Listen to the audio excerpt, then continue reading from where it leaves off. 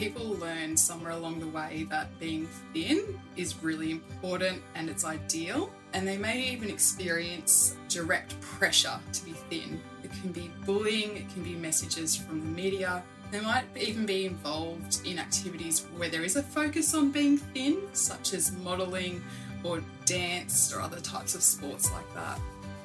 Hello, I'm Dr. Jodie Richardson, and you're listening to Well, Hello Anxiety, a podcast where we end the struggle with anxiety and build our toolkit of practical skills to thrive. Hello everyone, thank you for joining us for another episode. Today's guest, Dr. Emma Black, is an amazing woman. She is a clinical psychologist as well as a supervising psychologist.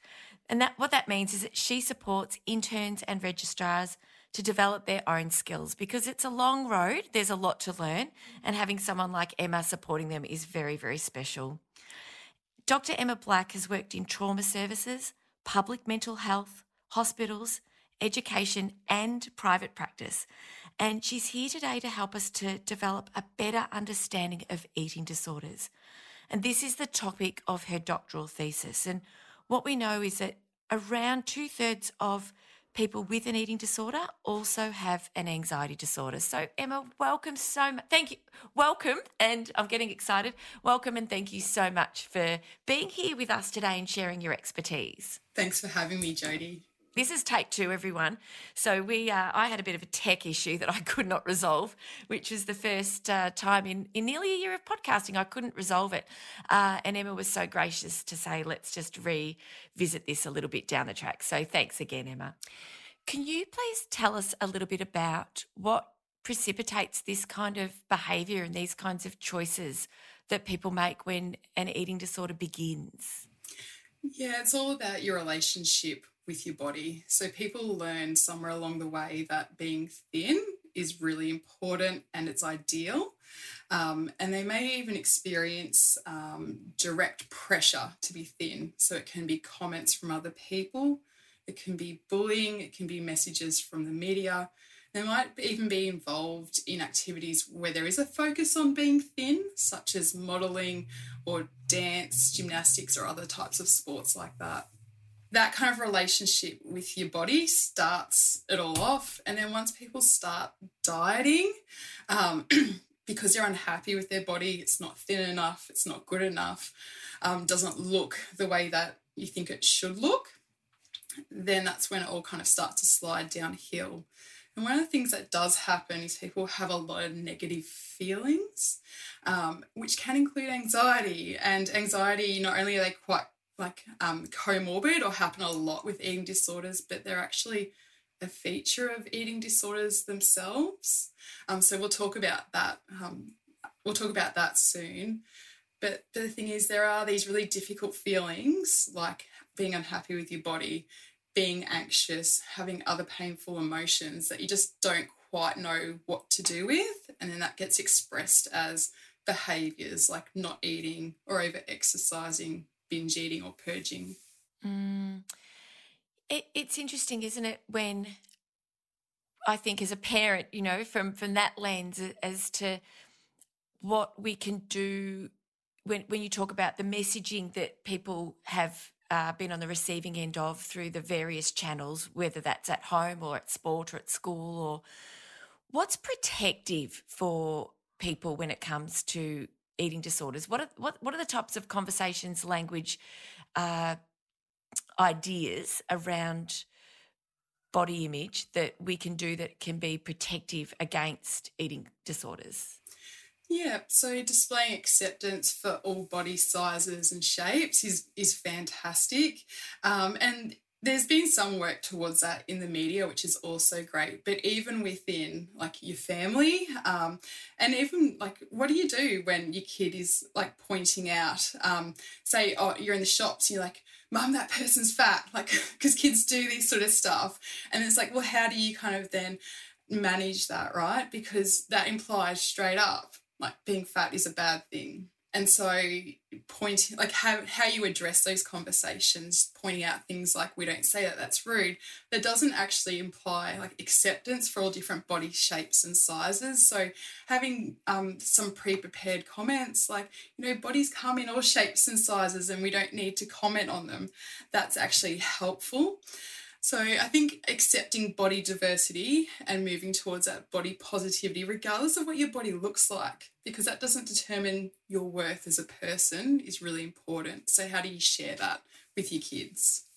I've always been of the mindset that it's I'm in awe of what the body can do, and it's about function and it's about health, and and just absolutely no references at all to weight. In the 12 and 14 years I've been a parent. I've been a parent for 14 years, but that's the age of our kids, and not having scales. And I remember seeing a meme many years ago, and it was a little cartoon, and it was a little girl talking to her friend in the bathroom, pointing at the scales and saying, "Don't ever stand on that, it'll make you cry."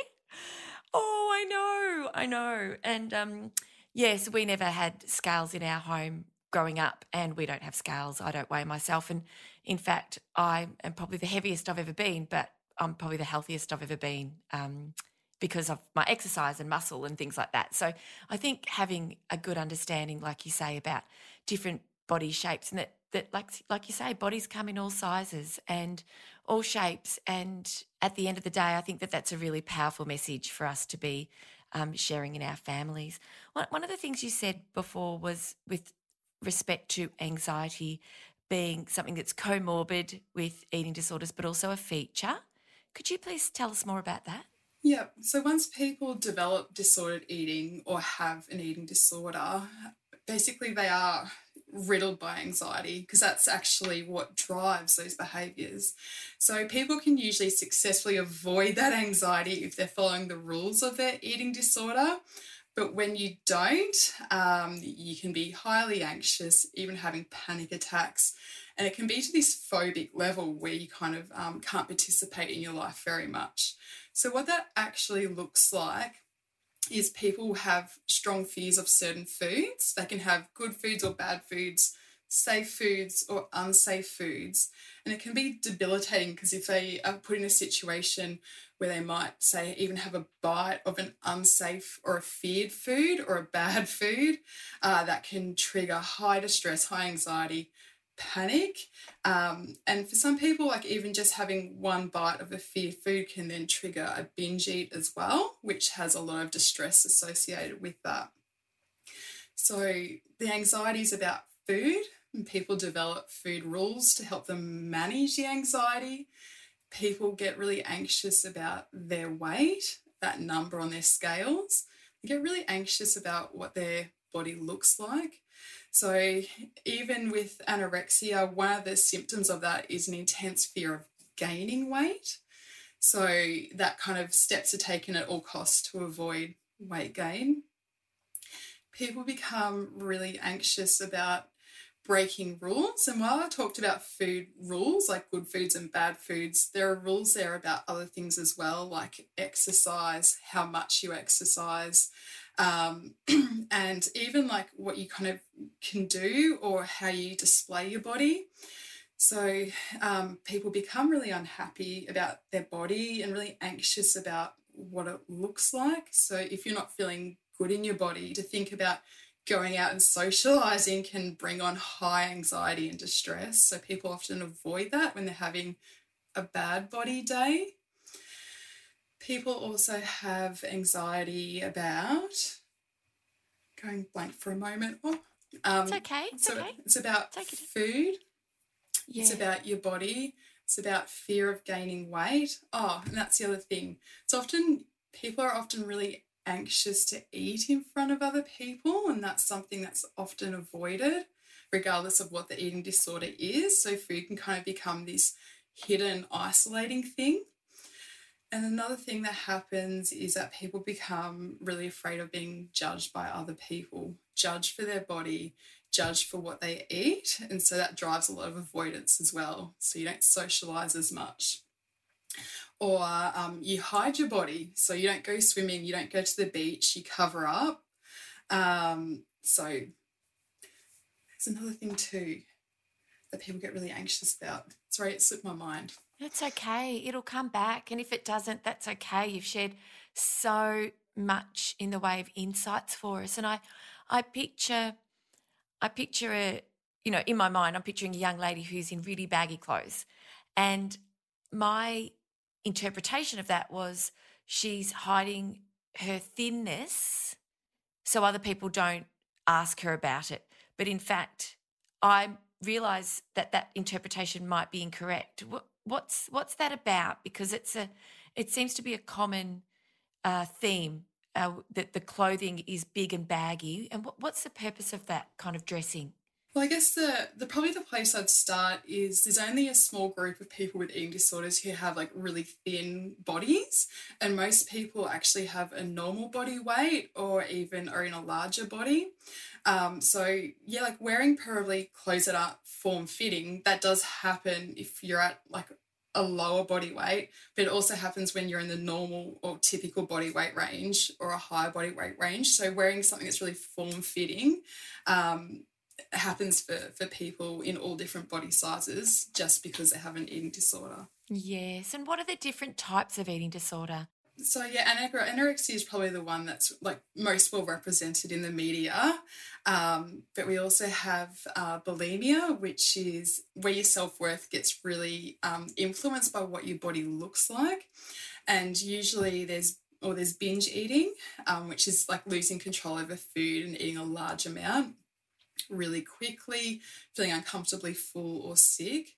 And then there's usually some steps taken to like compensate for the binge eating, and that might be like not eating much the next day, that might be vomiting or purging, or it might even be like going to the gym a lot just to like offset the binge eating. And so people who have bulimia are typically in a normal body weight range, or they might have a larger body.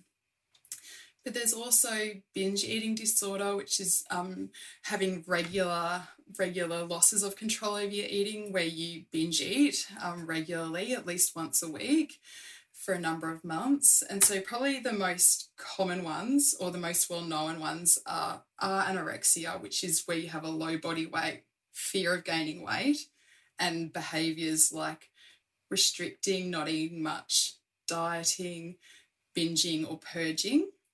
Then there is the bulimia and binge eating disorder, but also we have other diagnoses as well. So people might have a fairly typical eating pattern, but be doing behaviours that are unhelpful, like vomiting after a typical meal or using a lot of laxatives. And so really kind of as long as there's any kind of disturbance in your eating or something that causes you a lot of distress or causes difficulty in your life, like you find it hard to socialise because you're afraid of getting caught to eat out with your friends, then you can actually be looked at getting diagnosed with an eating disorder.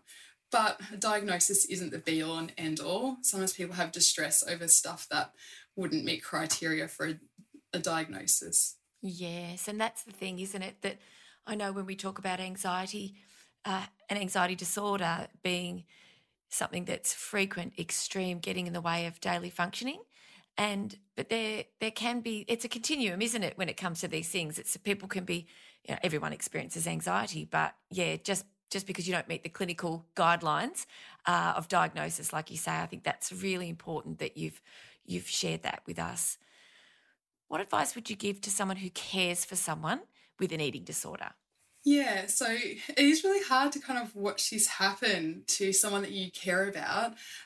So it's a real challenge. So well done for persisting, because it can be hard to just get someone through the door to help, to even want to get help, to be open to having that conversation with you. Sometimes people just deny it flat out because they're not interested in or not up to having a difficult conversation. So where can you start? Well, there's a lot of great resources around. I think the Butterfly Foundation is a fantastic one. Calling their helpline is a great place to kind of get this advice directly. If someone has talked to you and is open to seeking help, then it would really be starting with your family GP. And not all GPs are across like eating disorders or have much expertise or knowledge about them. So if you kind of don't get the response or help that you need first time, like don't give up, keep trying. There are also support groups for family members caring for someone who has an eating disorder. And they're run from a number of different organisations, but again, the Butterfly Foundation could give a lot of advice about that. I remember ringing the Butterfly Foundation many, many years ago when our daughter was just starting to notice body shapes and sizes, and there was a inwardly focused kind of perspective there for just a short period of time. And oh goodness, and I thought, I'm just going to straight up get some advice because I'd really like to handle this in the best way that I can. And there was no, I wasn't worried, but it was just the first kind of conversations around these things. I think this first awareness of the differences and this, self-reflection. And one of the things that I said to the woman who was amazing on the phone was, I'd said to our daughter, I said, look, I'm not perfect. Everyone's got a different body, everyone looks different, and it's about what we can do. And and I genuinely look at my body as it changes. I'm 50, not next year, the year after, and I keep very fit. But I just think, you know what, I am so lucky to have strong legs that I can run around and do all sorts of things with, and I can, I'm thankful and grateful for the body, even though it is changing, and that's my genuine perspective. And she said to me that by saying to our daughter that I'm not perfect implied that somebody else might be.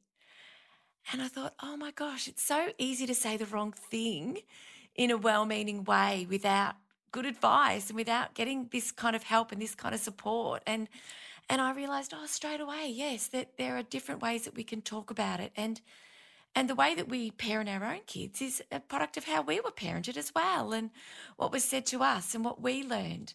And so I love that there are these resources available now for us to turn to and for us to have conversations like this. So what would you have said in my shoes to a young person who's starting to notice or maybe be even a little bit critical of themselves? What would you say? What would you recommend that we say as parents?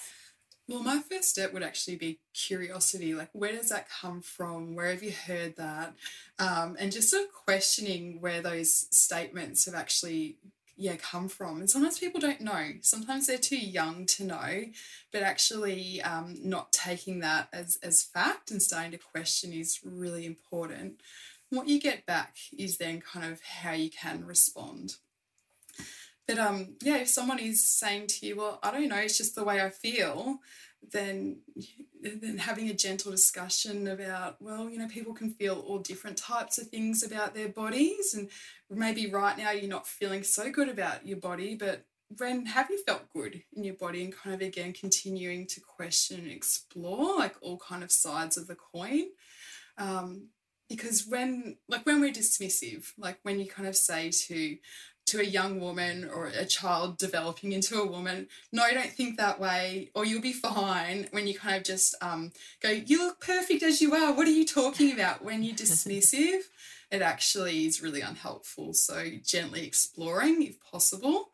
And it's a big ask for a parent because you have to self-regulate, right, your own reactions to, oh my God, my daughter is not happy with her body and where did this come from?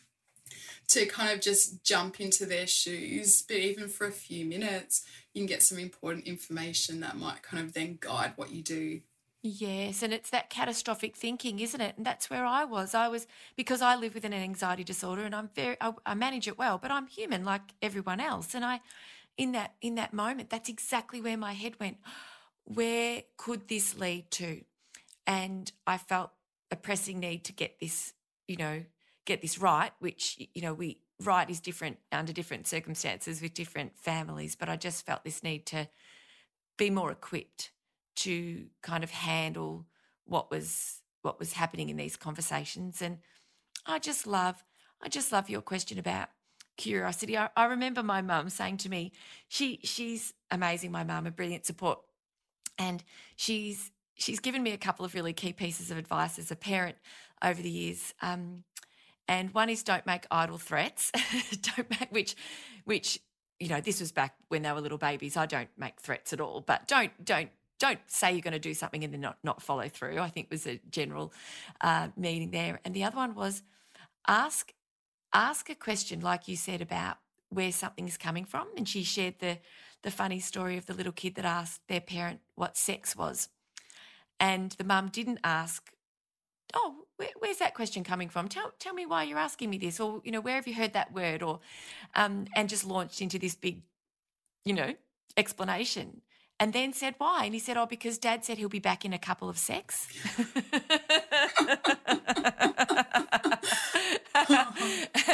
And I've always remembered that. And so, yeah, it was such good advice, and it's a funny little story. But, that leading with curiosity and that idea about regulating ourselves and whether or not we're supporting a partner, supporting a child, supporting a friend, that ability to take that little space, isn't it, in between the learning of the news or the insight into what's happening with someone we care about and then responding. Can you talk to us a little bit about that space and how, a person who's highly triggered, of course, because they're caring for somebody with an eating disorder, what they can do to look after themselves so that they're in a better place to respond rather than kind of react when having these conversations? Yeah. So probably having good support for yourself in general will be helpful. And also remembering that carers need care too. So I guess I'm kind of talking about protective stuff, like making sure you do take time for you, creating that space for yourself, and that self-care will actually give you more resources to be able to respond rather than just react or catastrophize. But when you kind of do get caught on the fly and someone asks you a confronting question and you're feeling all the feelings, that kind of wanting to be curious, it can just fly out the door and the knee-jerk can happen. And so the best thing you can do in those moments when you're feeling those big feelings yourself is actually to give yourself a time out in the kindest possible way, because unless there's an acute crisis, nothing has to be dealt with then and there. It's okay to go, look, that's a really big question.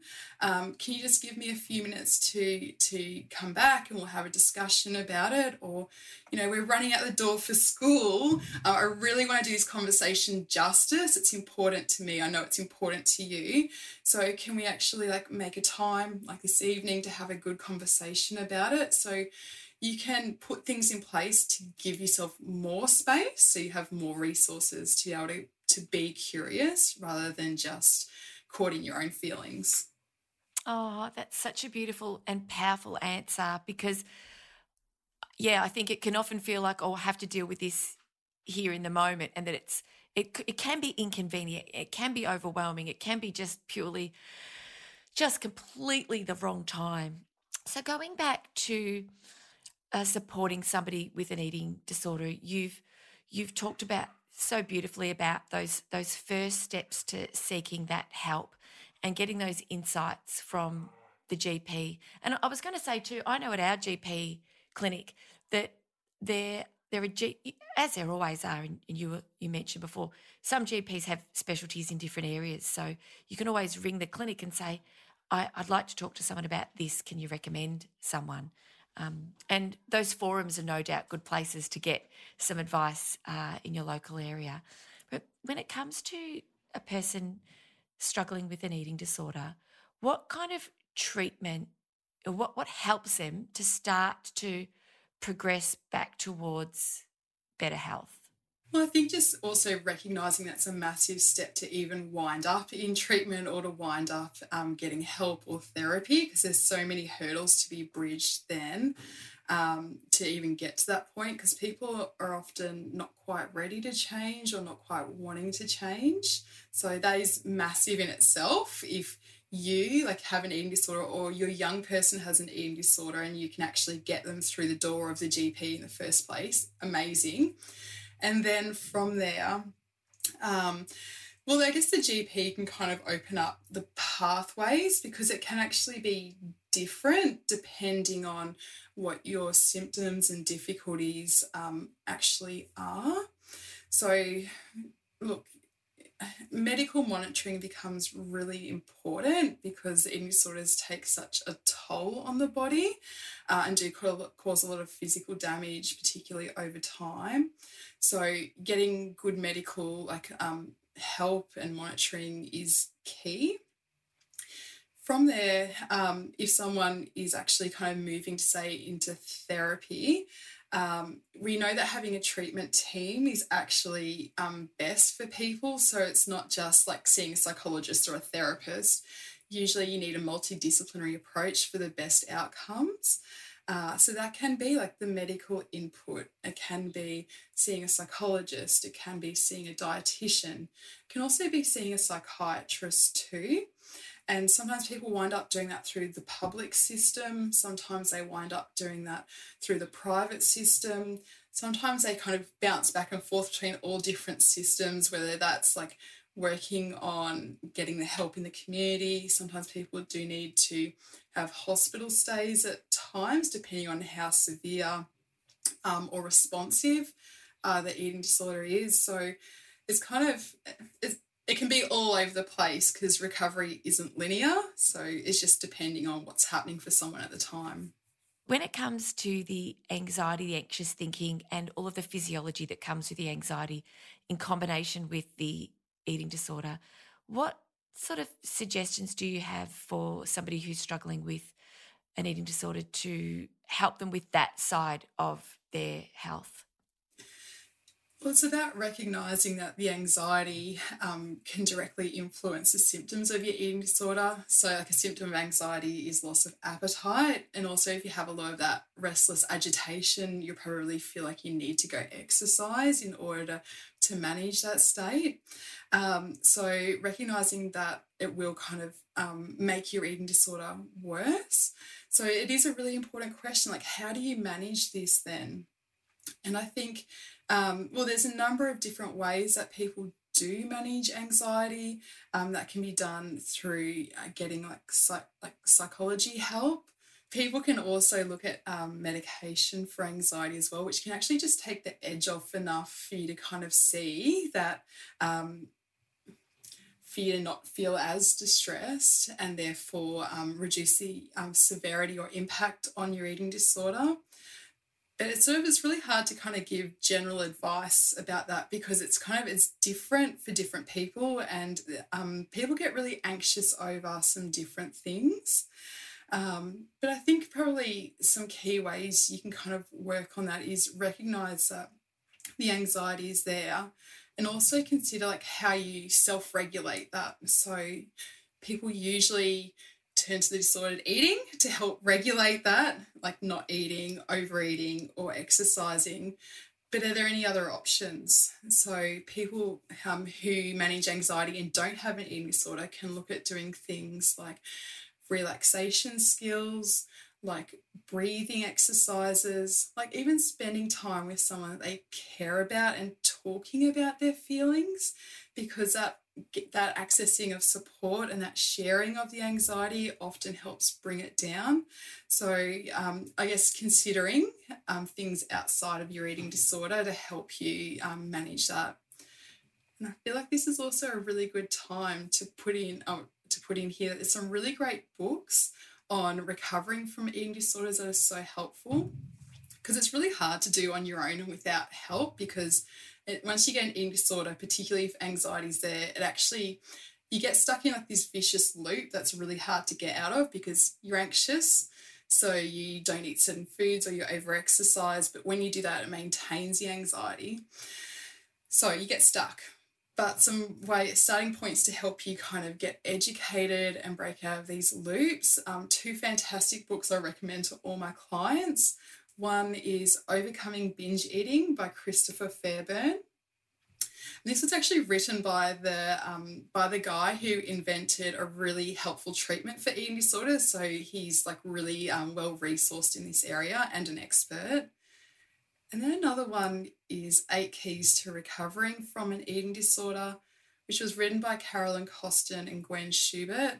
And both of those women are actually therapists who treat eating disorders, but they both have a lived experience of it themselves. So again, they really know what they're talking about. Oh, they're amazing resources, and I'll include those in the notes for the episode, which you can find on my website under the podcast tab and scroll to the episode, or you can go straight to your podcasting platform, and those notes will be accompanying each episode. So thank you so much for that. There is a lot of help available. And what are some of the barriers that people face to reaching out for help?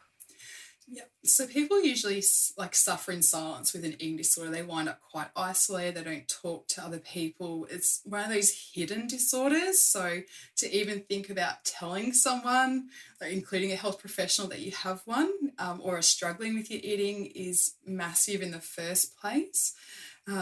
So that will cause you anxiety, right? Simply talking about that you have this or are struggling with something to do with your body or eating. And so that's a massive step to overcome. Other barriers to help seeking are that people aren't always wanting to change or ready to change, even if they have periods of high distress. So sometimes you can hit this crisis point where you're like, yes, I want to seek help.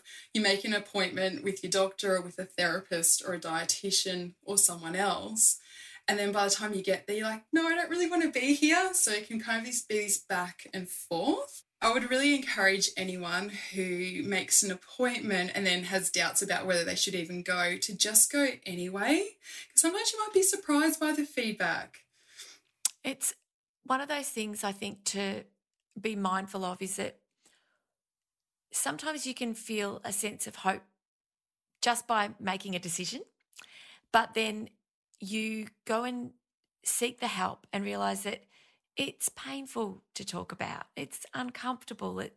There can be shame involved, I imagine, when it comes to eating disorders. And my heart goes out to anyone who's struggling with this and to families who are living with this in their homes.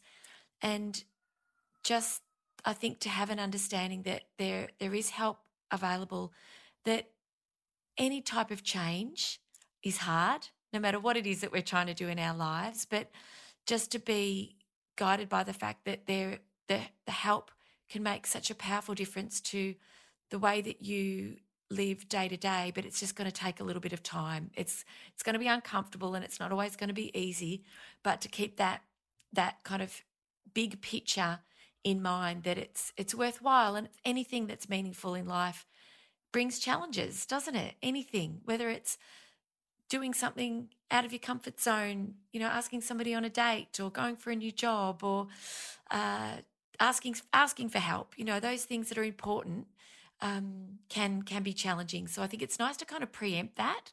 So it's not a surprise, but people go forward with a willingness to go, look, I know that it's worthwhile persevering through this support, this seeking of support, because the outcomes will make life so different. But there's a period in between where it's going to be a bit tricky. Yeah, and I think the thing that's really beautiful to bear in mind and gives people hope is that the research is really clear that when you undertake an evidence-based treatment and you have a good team, recovery can happen, and it does happen more than people think. So there is every reason to be hopeful. And the other part too that gets people really anxious is what does your life look like? What does my life look like without an eating disorder? So that becomes a really scary thing. And sometimes, for some people, it's not about getting rid of the eating disorder altogether. It's about building a better life, one that's less distressing and one that we have more joy and more positive feelings in, even if you still have some disordered eating behaviours. And I think that is all worth striving for. So it's kind of just pushing through or persisting through that anxiety and distress to have a conversation and to seek help can actually open up those opportunities for a much better life. Oh, it can. And it's so great that you raised this. I was recently talking with Sarah Rusbatch. We met for lunch when I was in Perth. She did an episode with me about grey area drinking. And one of the things that she was talking about with me over lunch is that when alcohol is something that people choose to take out of their life or to remove from their lifestyle, that something else can often take its place, and she finds that a lot of the time that's sugar. And so I think this awareness that with the help and the support of a team of people who are experienced, that not only will it be about helping you with your distress and with the choices and the behaviours that are around the eating disorder, but other ways that you can enrich your life and move back into the things that you've maybe left behind. Because if you've not been socialising, or if you've been not been working, or that those are steps that you'll be supported to take, so that your life can become rich again. And like you say, you can experience more joy, more connection, more fun, and just be better equipped to make all of the changes that are required, but over a period of time and slowly. Yeah. And so, getting educated, getting support and help is really key, like we've talked about. But I probably also would love to throw in here as well, like when they've done research with people who have lived experiences of both disordered eating and recovery, like one of the things that people often talk about is that yoga's been really helpful in recovering. And so it is about using your judgment, because if you're at a really low body weight, throwing in a type of exercise is not helpful. But the reason why yoga can be so beneficial, it is about connecting with your body and doing that in a non-judgmental way, not hating on your body, but using it and experiencing it. And that can be quite new to people who are used to potentially like being quite critical of their bodies, beating up on it, or kind of driving it to exhaustion and not listening to your body. And so yoga kind of is about listening to your body and having a different relationship with it. So that's probably another thing that people can bear in mind that can be helpful to try. Oh, that's beautiful. And for some, that could mean even just sometimes here at home, when I need to settle my nervous system, I'll put on a YouTube video of a sun salutation, and I'm not a yogi, but I'll just follow the movements, and just slowly and without, overtaxing myself physically, just to kind of become more present, move, shift out of a seat where I've been podcasting or writing or reading. And so those kinds of options are open to people in those ways, in little doses at home, aren't they? Right through to beautiful experiences in classes. And the classes are so special because of that teaching and that learning that accompanies the actual movement. And so, yoga is so powerful. I'm really, really thrilled that you've raised that. And it's that non-attachment, isn't it? That non-judgmental point of view. It's very, very special. I'm feeling so calm. Our dog's just come over. He's just sitting next to me here, and I just realised how much I'm relaxing just patting him. So that's another beautiful thing, isn't it? When anxiety is high and distress is high, is that our animals can make such a difference for us, can't they? For sure, yeah. And that's also about, your relationships, your quality of life, right? And getting that joy from connection. That's right. So what else would you like for listeners to know around eating disorders? From, you've got so much experience in terms of your doctoral thesis and your research. You've got so much experience, obviously, as a clinician and a supervisor.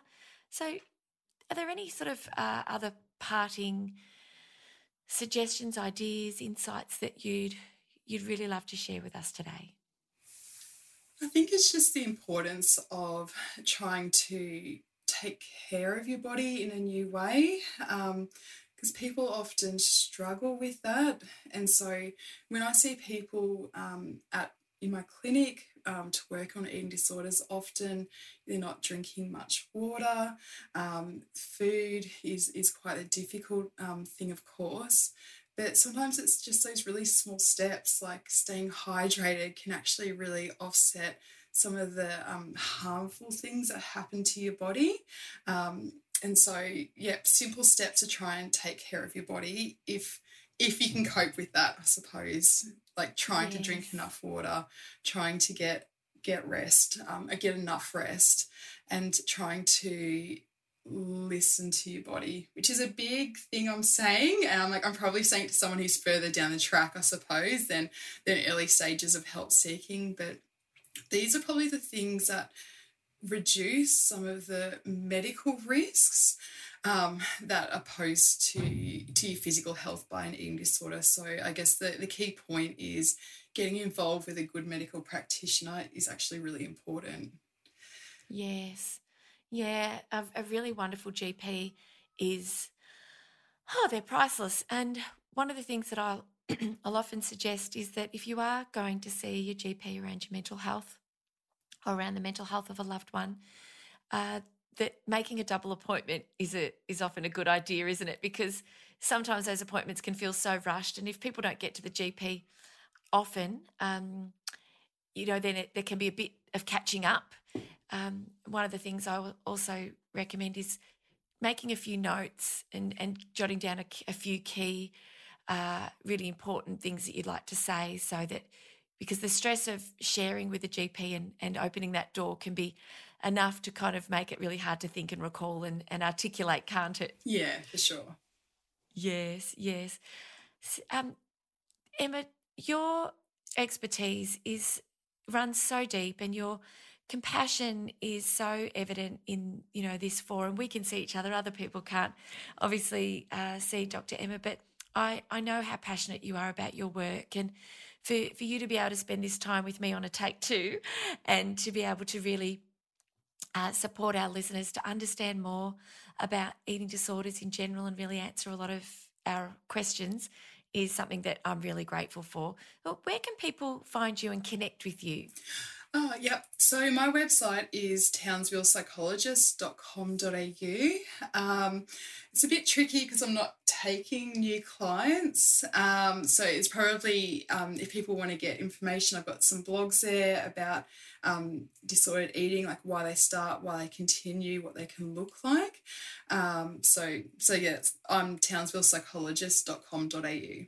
Oh, fantastic. And whilst you might not be taking new patients at the time of recording, is it possible that you will open up to new patients at some stage? Yeah, so that's likely to happen towards the end of this year in 2022.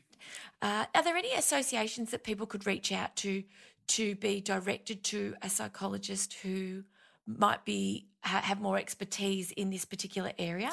Yeah, so the Butterfly Foundation has a referral network, and they even include like dietitians, psychologists and GPs, which is fantastic. And then there's also other organisations like Inside Out, the Inside Out Institute, Queensland Eating Disorder Service. They also have clinicians there. There's a number of different private practices around Australia that have a focus on eating disorders. So Google is a great resource in itself.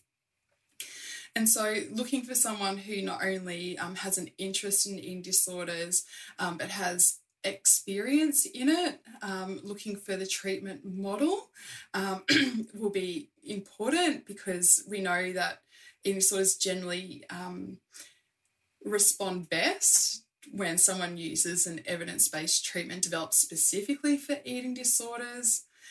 So don't be afraid to ask the questions. Like if you get sent to someone new and you're like, can you actually help me? What do you offer? What is your experience? What's your treatment model? I think these are all really important questions. Oh, they're such important questions. And we ask dozens of questions when we're buying a car, or we're even, thinking about a new phone, or we're going to a restaurant. We ask questions, and it's a little bit of a hurdle. It feels like it can be a hurdle, but it shows your investment in your treatment, and these things can cost money as well, and they take time. And so really maximising and optimising the time that you spend with the person that is there to support you is really important. And if you don't feel comfortable asking in person, you could certainly send an email, or you could get somebody who cares about you to ask on your behalf. And so I love that you've brought that to our attention. This is just such a joy of the podcast, because the insights that you have and that you've been able to share will make such a powerful difference for people no matter where they are on their journey with these kinds of challenges. And I'm so grateful for your time, Emma. Dr. Emma Black, thank you for being with us here today. It's just been a really fantastic conversation, very, very helpful. Thanks, Jodie. Thanks for having me on. Absolute pleasure, absolute pleasure. Thank you, everyone, for joining us, and we will be back again next week. New episodes drop every single Wednesday without fail, and we're approaching a full year of weekly podcasting, which is pretty cool. So thanks for your support. Thanks for all your lovely messages, and I'll see you next week. Bye. Thank you so much for joining me for this week's episode. If you enjoyed it, please subscribe and leave a review. To keep the conversation going, I'd love you to join me over on Instagram. You'll find me at Dr. Jodie Richardson. Also, if you'd like a copy of my free 5-day mini email course, Calm Your Anxious Brain, then jump over to my website, drjodirichardson.com, and you can sign up down the bottom. I've really enjoyed having your company. Thanks so much. See you next time.